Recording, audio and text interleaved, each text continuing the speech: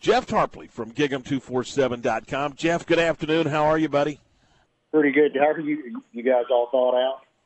Yeah, barely, but yeah. In fact, it's a terrific day today. And you're like, okay. Last week we're freezing. This week it's 75, and we're basking in the sunshine. Welcome to Texas, Jeff. The Big 12 today announced some tweaking of their basketball schedule, putting in a minimum number of games to qualify for the championship, and basically they're going to do in basketball what baseball and softball typically do, and that's use a winning percentage to determine their regular season champion. Just looking at the SEC, where do they go? What do they do? I mean, I'm looking. Georgia's played 15 games, and the Aggies have played 8, so there's obviously some discrepancies there.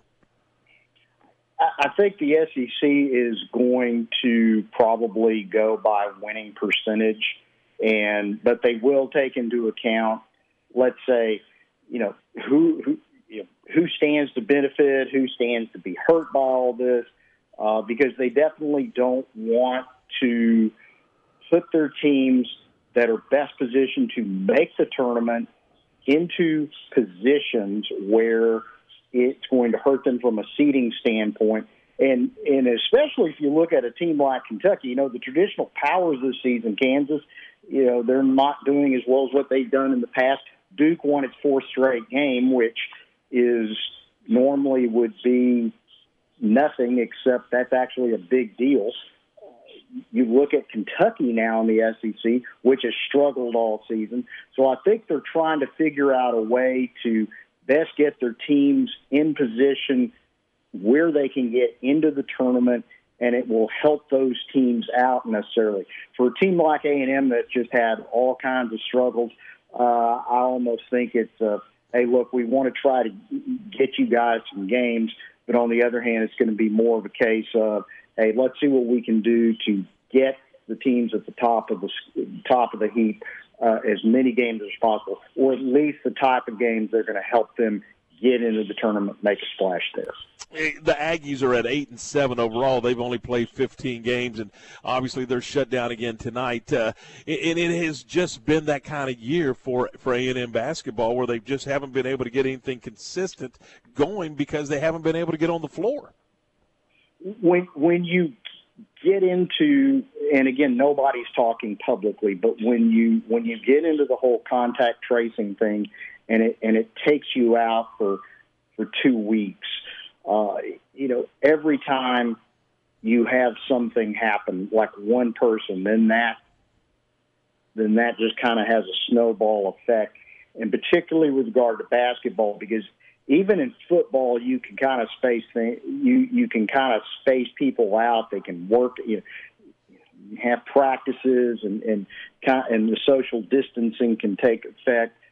With regard to basketball, that's a much more difficult proposition. And for whatever reason, A&M's just had all kinds of issues this year. Even though, to the best of my understanding, everybody else's understanding, basketball's doing the exact same thing as football. They're following the exact same protocols. It just has not worked out as well for them as it did Jimbo Fisher's football team. And speaking of football there, obviously when you're going into next season for the Aggies, there's going to be a lot of talk around Kellen Mond and replacing him. But one of the things I'm curious about is, how do you see this offensive line looking next season as they lose a lot of key parts off of it? I wrote about this going on, it may have been even a couple of weeks ago, where Kenyon Green, who was consensus All-America at guard last season, he's going to be moving to the outside, going to be playing left tackle. He was originally recruited as a tackle by A&M coming out of high school. He was rated as a 5-star in the 24/7 Sports Composite at tackle. He should be more than adequate on that left side. A&M is hoping that Tennessee grad transfer Jameer Johnson, who has started quite a few games in his Tennessee career, mostly on the left side at tackle. He started mostly in 2020 on the left side at tackle, but he also started quite a bit on the interior in 2018. He's a very experienced player. He's not a all-conference caliber guy, but on the other hand, he's got really good feet, really good punch. He could certainly hold the fort down at the other tackle spot. The interior is going to be one of the Matthews at center. You're going to have Layden Robinson, who was an absolute tank last year and limited playing time at one spot. Other than that, A&M is not really set in any of the positions. They've brought in some early enrollees, but kids like Reuben Fothery and Bryce Foster are going to be the guys that they're going to count on when they arrive there in the summertime. But those guys don't get there till the summertime. So A&M, I think, is going to have 11 scholarship players in the line during the spring. Normally, that's not that big of a deal. You want to find your 5 starters, and you want to find at best you're going to go 6, maybe 7 guys deep. What A&M hopes to do is get those 5 starters, get some continuity, and then play those guys all season like they were able to do last year. Problem with that is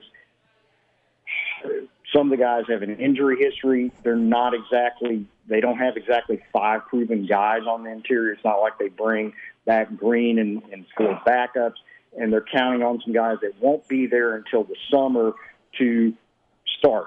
And Jameer Johnson should be adequate, but he's had an injury history. He's missed quite a few games, particularly in the 2019 season when he was with the Volunteers. So for A&M, they should be able to find a 5 and go from there. But if one little thing goes off kilter, then that could have a domino effect, and it could make things very, very problematic for everyone else, and not just on offense, but the remainder of the team as well. And defensively, they're going to lose Buddy Johnson. They'll lose Bobby Brown, but they're going to return a lot of their leading tacklers. How much of their success next season is going to be on the reliability and the experience from the defensive end? Defense is going to may have to carry them. They've got a really good trio of running backs coming back: Isaiah Spiller, Devon Chain, Anais Smith, who also starts in the slot. They've got a lot of guys returning at tight end and wide out. Jalen Wademeyer, who's one of the country's best.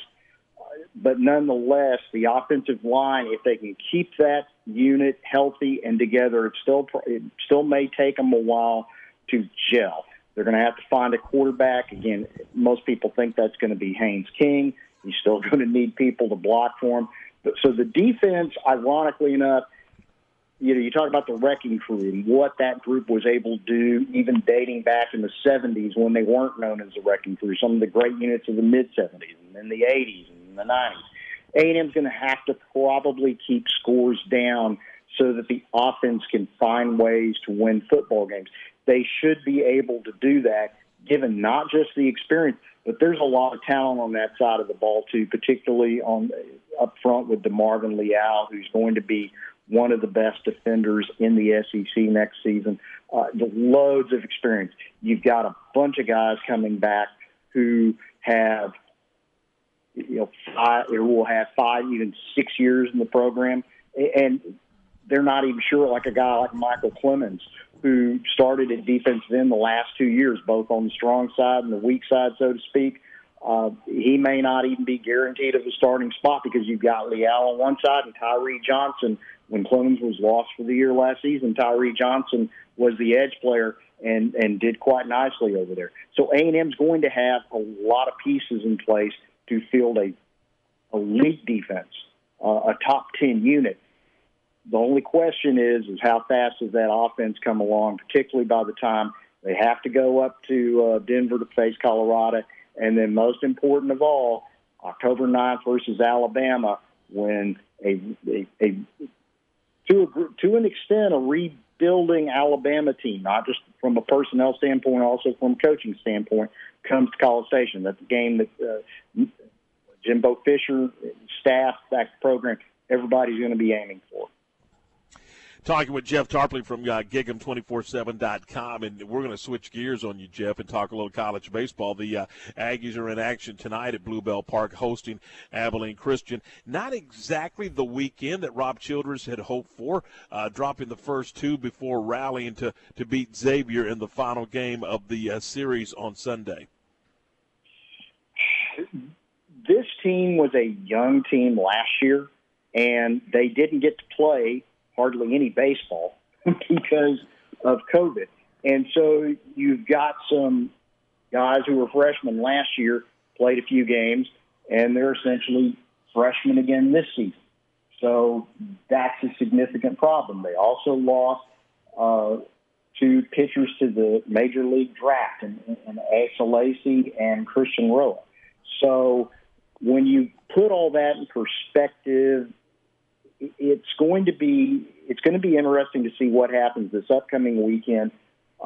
Bryce Miller, he got off to a really nice start last weekend in the first game against Xavier, and that's who Baylor will ostensibly be facing this Friday night. Miller got off. He's a flamethrower, upper 90s, consistently struck out the first two batters he faced against Xavier. Fortunately, they said, hey, let's work on your secondary pitches because it's Xavier.